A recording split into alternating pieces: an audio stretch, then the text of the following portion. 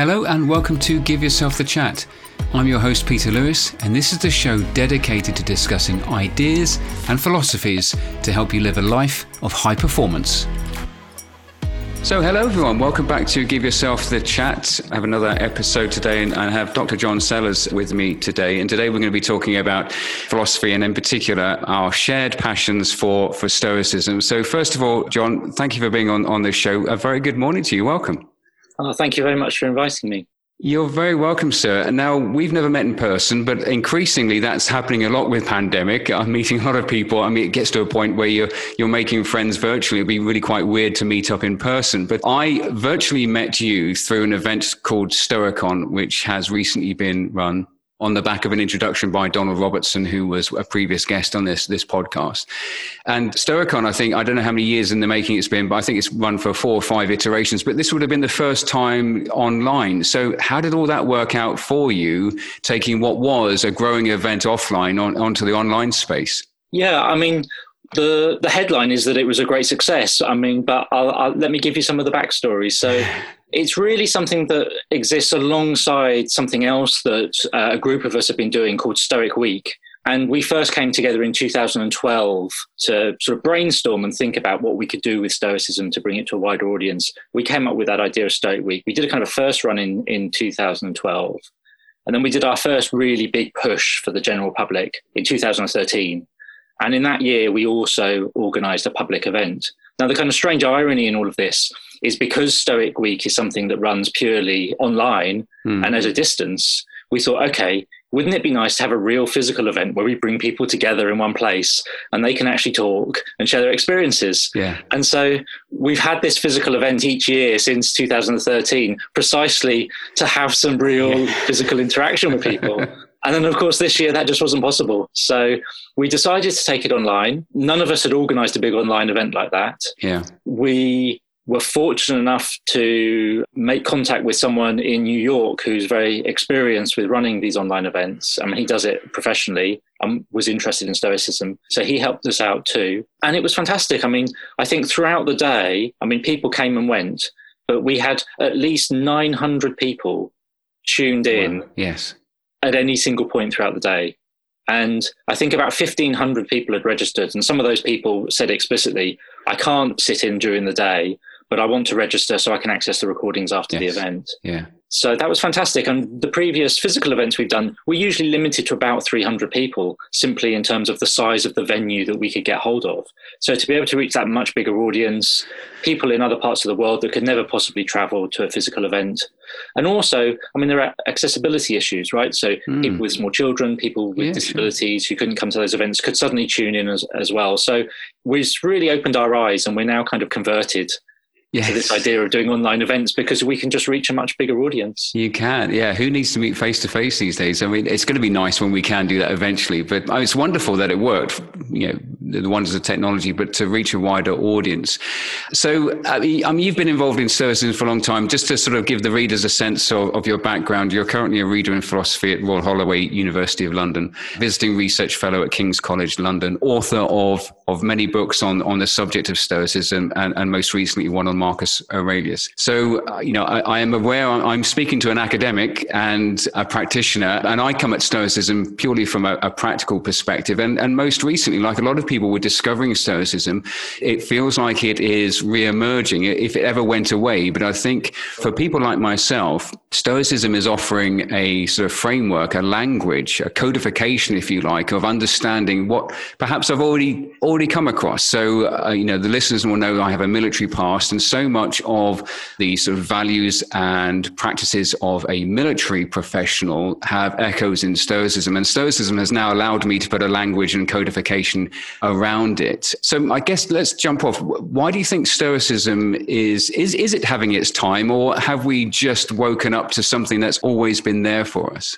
Yeah, that's a good question. It's something that we've reflected on quite a lot as we've been organising these various events. So, I think it is certainly having its time. There were a handful of people in, say, the 1990s that were interested in this stuff, but it was all very niche. There wasn't really a large market for it. I think it was 2009, William Irving published a book, A Guide to the Good Life, which was the first sort of popular book aimed at a wide audience that did quite well. And I think a lot of people first heard about Stoicism through that. And then when we first started doing our Stoic Week thing, we thought we'd do it for 1 year. It would just be a one-off experiment. Okay. It went reasonably well. And then we said, well, we've got the materials. Why don't we run it again next year?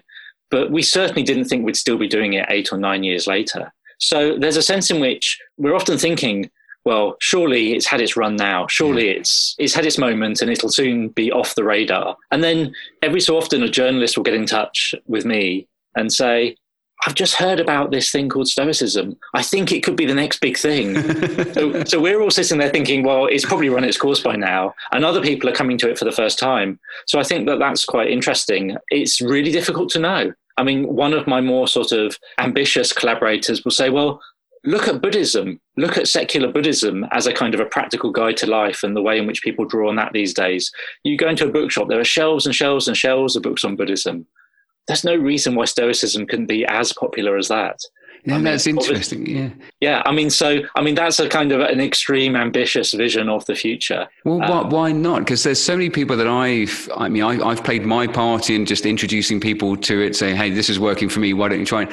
And often people do come back and say, well, that kind of felt and read like Buddhism and what I understand of Buddhism. And is this just a Western version of it? And so how would you answer that question? Is Stoicism the Western version equivalent of Buddhism, would you say? I mean, that's probably a simple question, but a very deep, and we could go anywhere with that. But how would you kind of answer that question? I mean, you're absolutely right. It's a horribly complicated question, but there are certainly some resonances between the two, I think. So the idea that everything in the physical world is ultimately impermanent and that we have to kind of deal with that and not get too attached to particulars would be one obvious kind of connection. Mm. There's a very nice passage in Epictetus, one of the Roman Stoics, where he basically describes what people know from Buddhist discussions as the treadmill of desire, right? Mm. You desire one thing, but as soon as you get it, you're dissatisfied with that, and then you're on to desiring the next thing.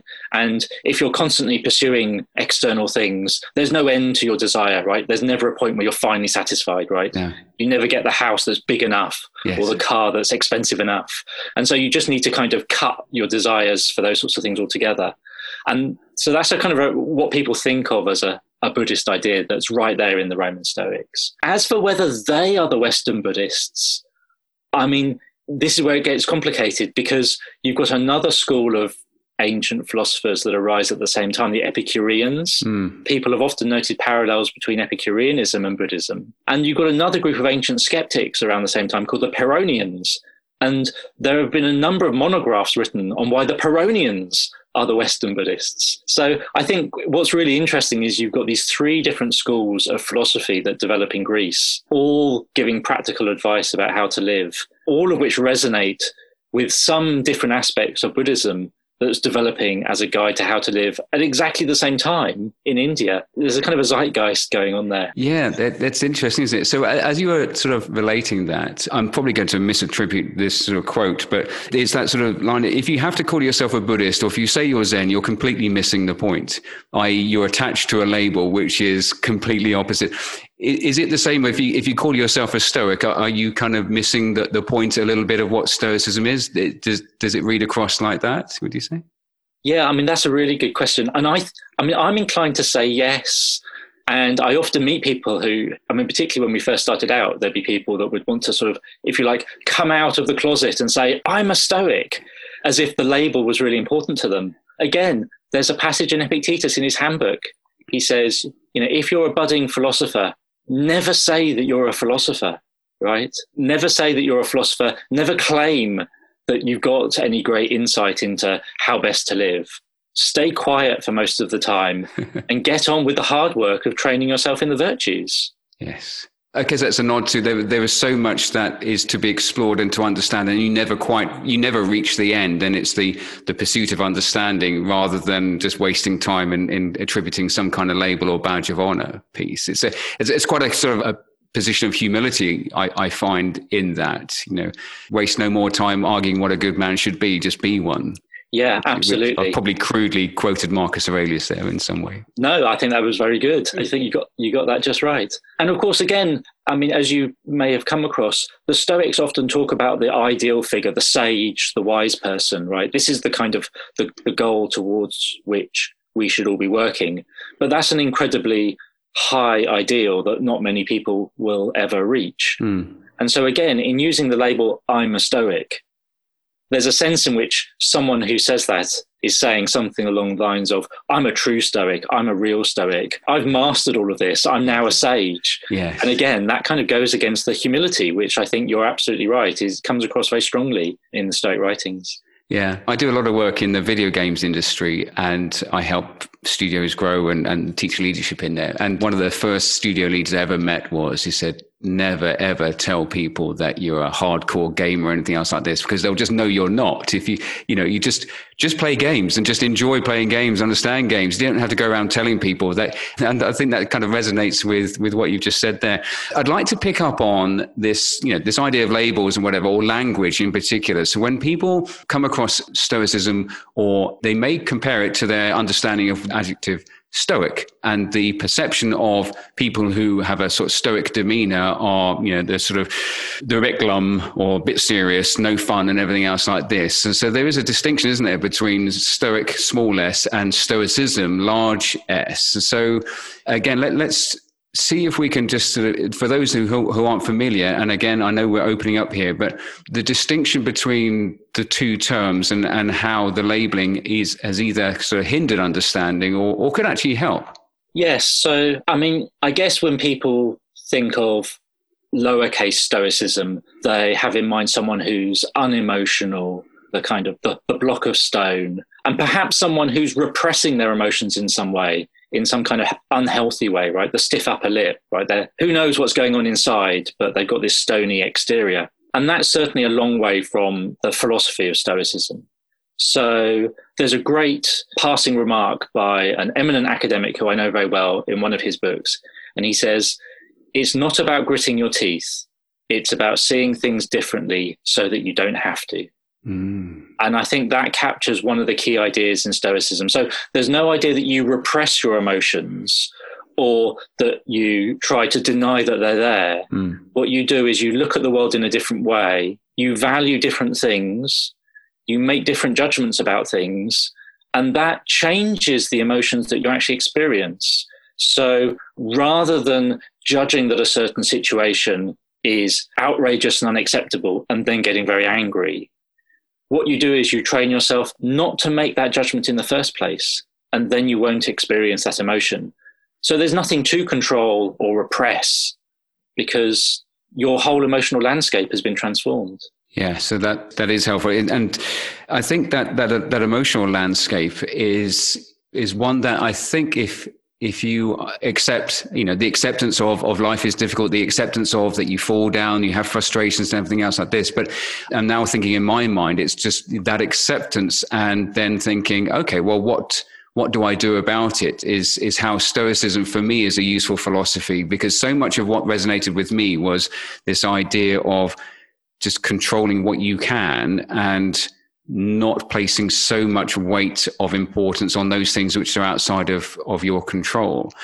And linking back to how previously I see echoes in my experiences, I've done a lot of reading, and one of the sort of texts that had the most influence on me in a sort of self-help genre was the 7 Habits of Highly Effective People. And habit number 1 by Stephen Covey is be proactive, and this idea of operate within your circle of control rather than your circle of concern. And that for me really resonated. But now when I look back on it, I think, well, that's a key tenet of Stoicism there. So I'm thinking, well, Stephen Covey, have you just taken Stoicism and repackaged it, which has made it accessible? But that idea for me, Stoicism has had the most impact with just that focusing on my loci of control, if you like. Yeah, I mean, I think this brings us also back to the theme of humility, right? So, I mean, part of it, I think, part of the Stoic attitude is accepting that the world doesn't revolve around you. All sorts of things are going to happen that are out of your control, and you can do nothing about them. And if you think that the world is in some way going to conform to your will, And then you're going to get upset and have a tantrum like a toddler because it doesn't all go the way that you want it to. I mean, this is just a sign of. I mean, I'm going to be blunt now. I mean, that's just a sign of sort of intellectual immaturity, right? The world doesn't revolve around us. All sorts of things are going to happen every single day that I haven't chosen and that I might prefer hadn't happened.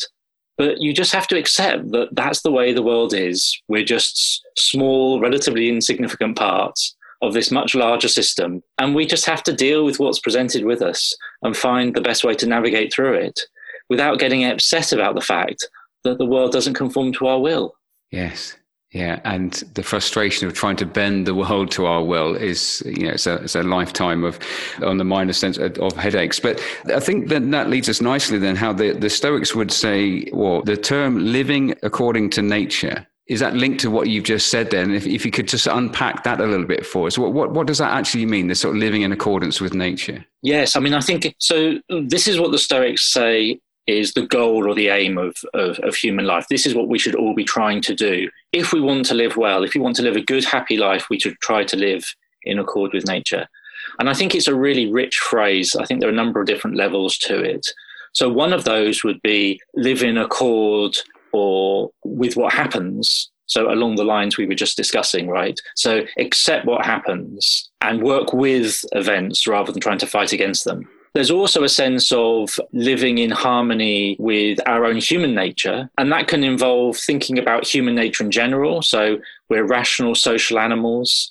Part of being a good human being is being social and sociable and getting on with people, and so having those kind of good social virtues. And there's also an element of, because the Stoics think that we're ultimately rational creatures, being rationally consistent within ourselves. So having a rationally consistent set of beliefs, having a set of beliefs or values and holding on to them over the long term rather than chopping and changing, our minds every few days about what we think is important or whatever. And that requires some kind of considered reflection. And there's also an element we get in some of the sources, not just about living in harmony with human nature as a whole, but also our own individual natures, right? We've all got our own different characteristics and traits. Some of us are introverts, some of us are extroverts, some of us are artistic, some of us are sporty. And there's a sense in which taking into account that individual nature that we have, gaining that self-knowledge about who we are as individuals, and accepting that and working with it rather than fighting against it seems to be another element. So nature's operating at a number of different levels, I think.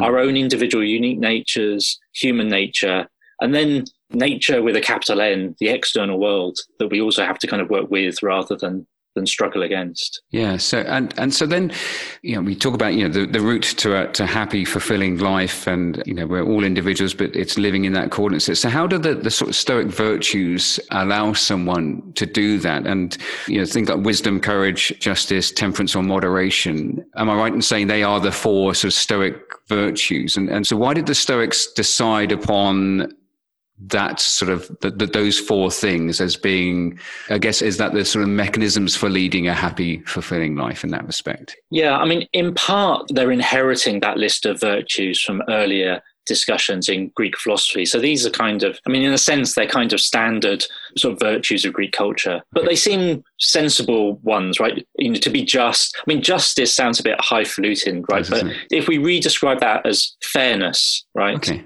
I think that's a good kind of modern English way to think about that. Yeah. Right. To be fair to other people. Moderation seems like a good one as well. Courage, again, if you have a military background, you might have a very different sense of what courage looks like to the average person in the street. But there are also often situations where people have to sort of step up and do the right thing and be prepared to do that.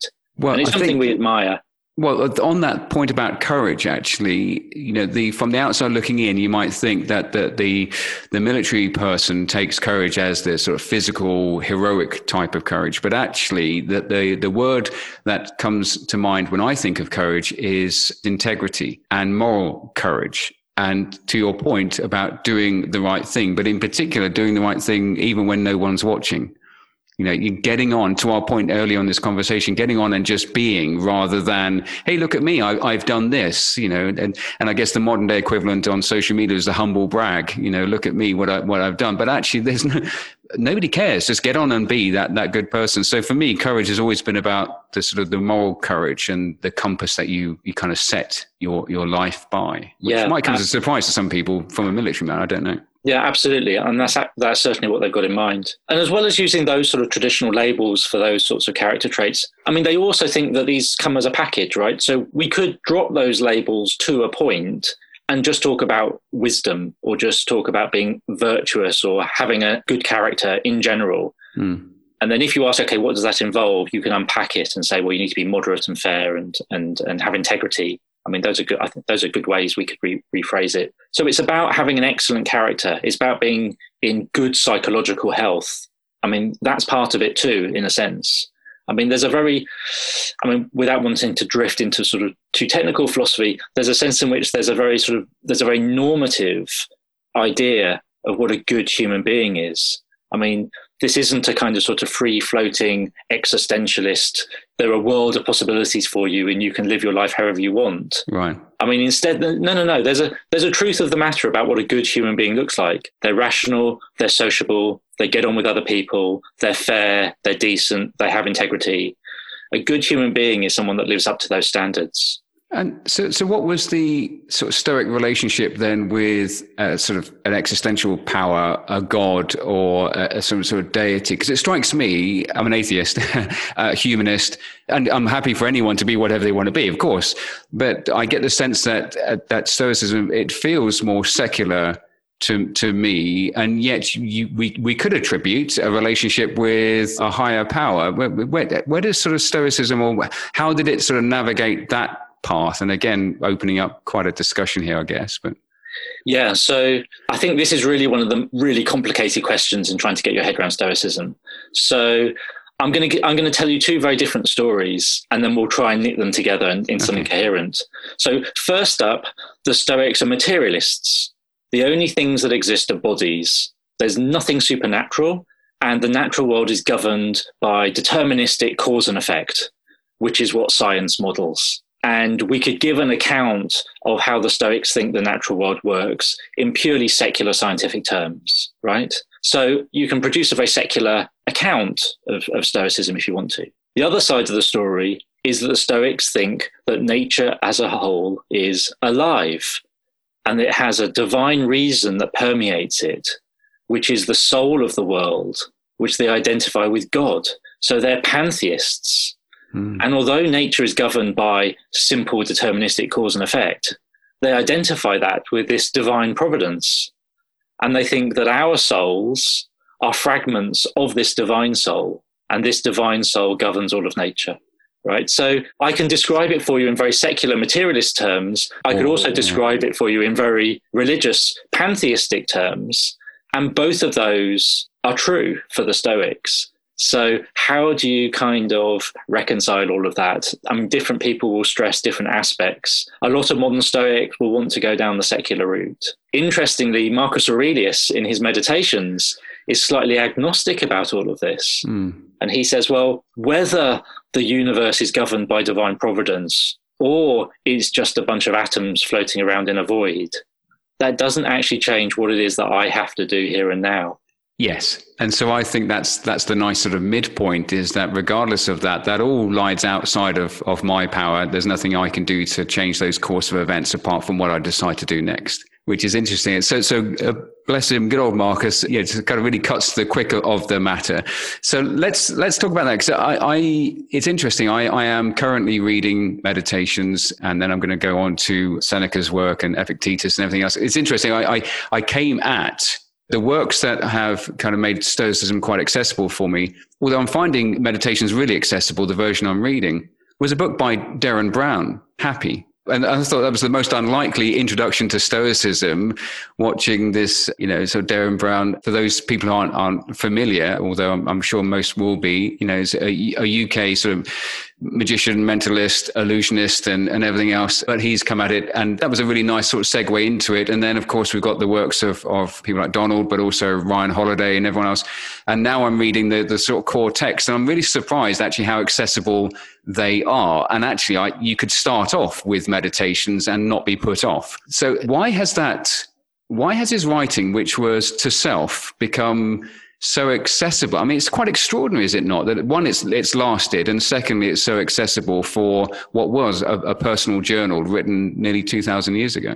Yeah, I mean, so it's not technical philosophy, as you say. I mean, it's just his private notebook. I mean, this is a man in his 50s reflecting about his own life, possibly on a daily basis. I mean, we don't know the precise details of how it was written, and trying to give himself practical advice, practical consolation.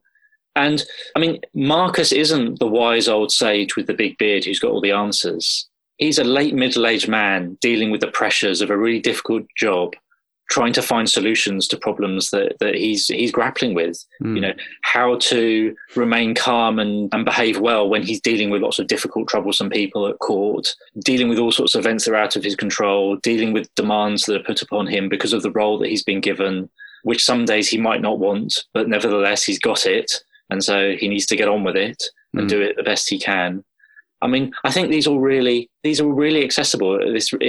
They're timeless problems that he's grappling with. As you say, it's very, very, very, very readable. For you then, as an academic and having a really sort of deep understanding and quest for greater understanding, do you ever worry that Stoicism might get, let's be dumbed down because we're making it accessible? Do you ever fear? Because I know some people can get really quite sort of protective of, well, no, this is now getting done. Is there a danger that Stoicism gets diluted as more people access it through, I'm not saying simplified publications, but to make something as accessible to a wider population, it has to be understandable. Do you see a danger of Stoicism losing its way a little bit in that regard? Well, I mean, I think, there are a number of issues there. People often refer to what they call Silicon Valley Stoicism, where people are taking certain bits of advice as kind of life hacks. I'll take these few techniques and I can use them to make me more resilient. I won't worry about all the ethics stuff, and I'll just go back and try and make as much money as possible. So people often raise concerns about that. And inevitably, if someone who's just, got a regular job, getting on with their regular life, they pick up a book and it's got a few interesting ideas in it, of course, they're not going to go into all of the background and understand all the details of the theory. I mean, as long as we are clear that that's all those people are doing, and there's a separate academic discourse about what's really going on, and we don't get those two things confused, I think that's fine. Massimo Pigliucci has just published a short book on Stoicism, his third, I think, in which he says he wants to update Stoicism for the 21st century. So his background is as a philosopher of science, a biologist. So he's very much in favour of the secular reading. And one of the things he does in that book, which I think is very admirable, is he says, I'm going to update Epictetus in the following ways. And I'm going to explain in some detail how it is I'm changing this and transforming it and turning it into what I think could be a useful guide for people in the 21st century.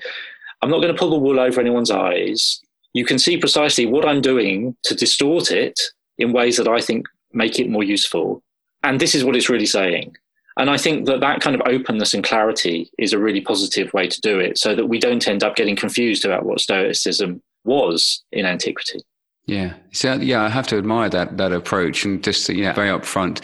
So how about for you, John? What was your journey to Stoicism? And I guess to sort of jump on that example, what next for you in this field?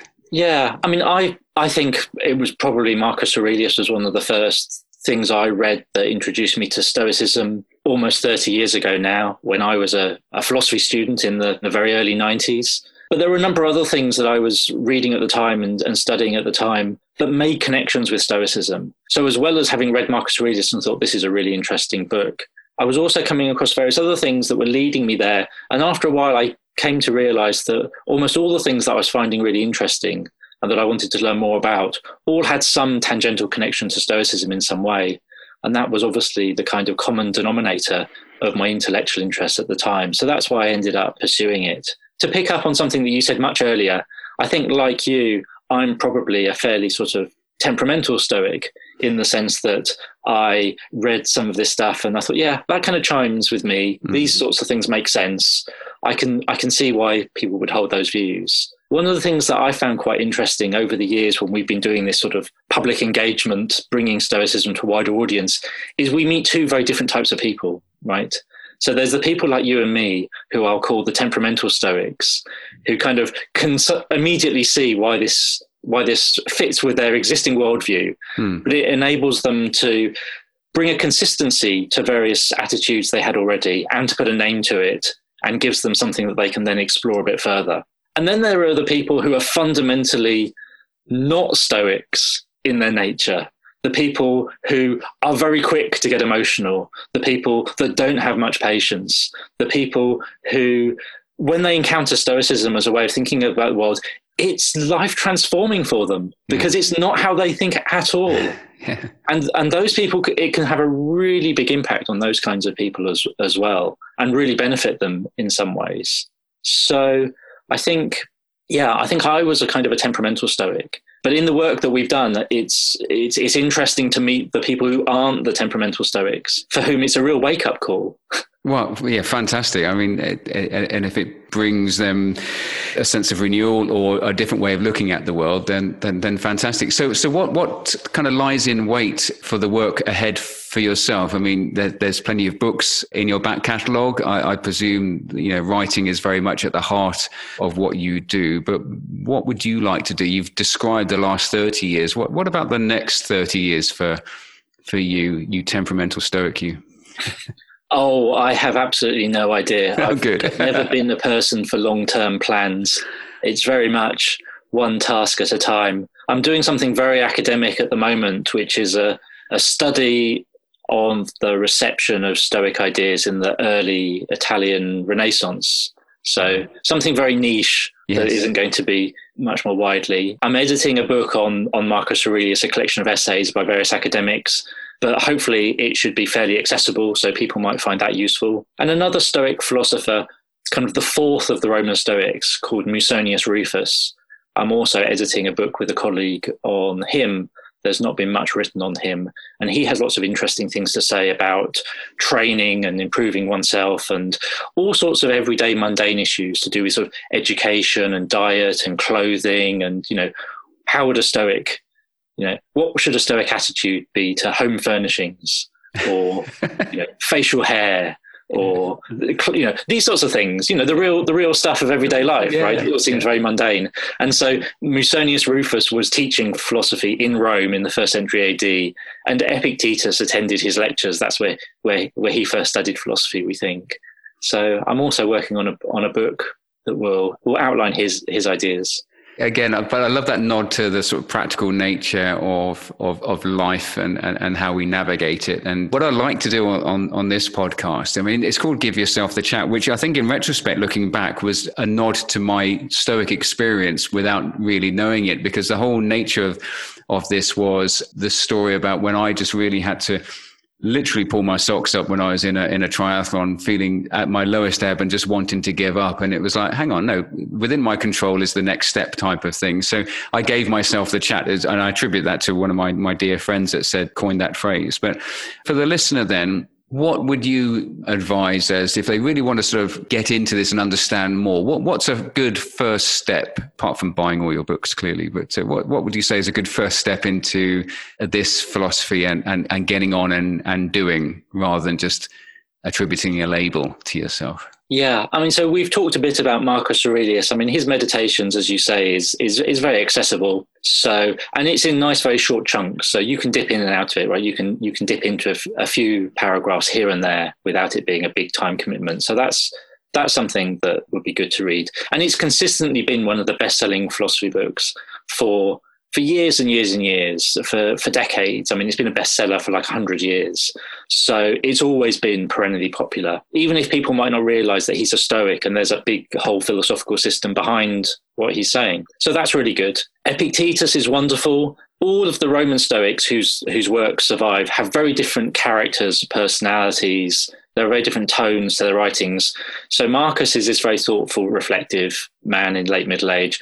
Epictetus is kind of like the tough taskmaster. He's the man who'll kind of tell you how it is. Okay. And I really like that tone. I mean, he's the person that will just tell people to pull their socks up. And so he's a great read. Yeah. And it's written often as sort of dialogue discussions in his school between him and students and him and people visiting the school, officials from Rome or whatever. So again, it's not a technical, difficult work of philosophy. It's very readable.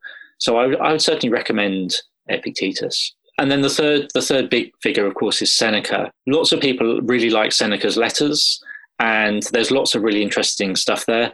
I'm actually a big fan of his essays. I much prefer the essay. So there's an essay on the shortness of life. There's an essay on leisure, how to use our time. There's an essay on a happy life and on tranquility of the mind. And these are all really fantastic short essays. Seneca's a great stylist. He's the master of coming up with a short, pithy phrase that captures something brilliant. I mean, I think it's in his essay on Providence. He says, "Disaster is virtue's opportunity." I think that's brilliant. That is amazing, isn't it? Yeah, fantastic. That is wonderful. John, if people want to find out more about your work and the next projects or getting involved in more of this field, what should they do? Yeah, so I've written a short book on this, which is supposed to be accessible. It's called Lessons in Stoicism, or for people in the USA, it's come out as The Pocket Stoic. And that tries to introduce the kind of core ideas and say a bit about the three Roman Stoics that I've been talking about and introduce them as personalities.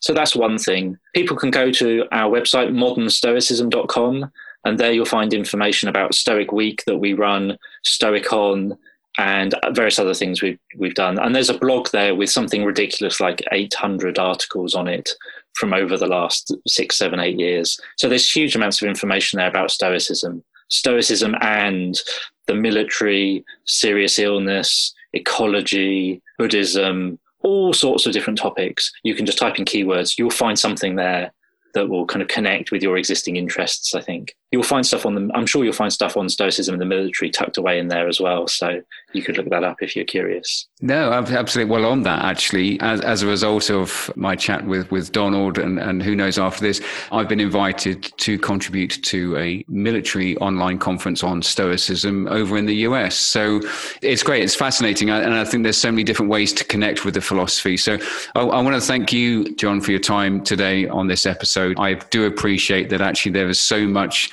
complexity to this philosophy, and yet actually there's so much simplicity to it as well. And I want to thank you for giving us a glimpse of how we can just access it, and certainly deepening my understanding of the philosophy. And so it's been a pleasure to have you on. I'd love to explore some more ideas and go in depth in other areas later on in this show. But for the time being, John, thank you so much for your time. Thank you so much for having me. So if you've been listening to this podcast show for a while now, you'll know that I have a fascination with ancient philosophy and in particular Stoicism. So it was a real treat to have John on today's episode. And there is so much that we could have explored around the philosophy, but I wanted to not only deepen my understanding, but also share some of that ancient wisdom with you, particularly if you're coming at Stoicism for the first time. I only just discovered it a few years ago, and it really helped me put a language and a framework and a codification around that which I'd been living anyway, because there's so many parallels with my military past. And it was an absolute delight to speak with John there. And I thought he handled my questions, which sometimes were clumsily put because I'm struggling to use some of the right words, but he understood the essence of what I was getting at there, and just a glimpse into what has clearly been a lifelong pursuit of understanding and learning and research on his part. So I'm indebted to him for spending the time to give his perspective on Stoicism, and please do follow up with the work that John does, because it is just an absolutely fascinating and yet highly practical philosophy to engage with, which has really helped me, and I hope it can help you too. If you'd like to hear more fascinating guests, or you have some guests in mind that you know would be a good fit for the show, then please do suggest them. Hop onto any of the social media channels that Give Yourself the Chat is on, and also also pop over to peterlewiscoaching.com, get in touch, suggest a guest, and any subjects you'd like me to explore, because this podcast is growing, it's getting some traction, and that's all down to people like yourself who are engaged with it. So thank you so much for being a listener. Until the next time, look after yourself and keep well.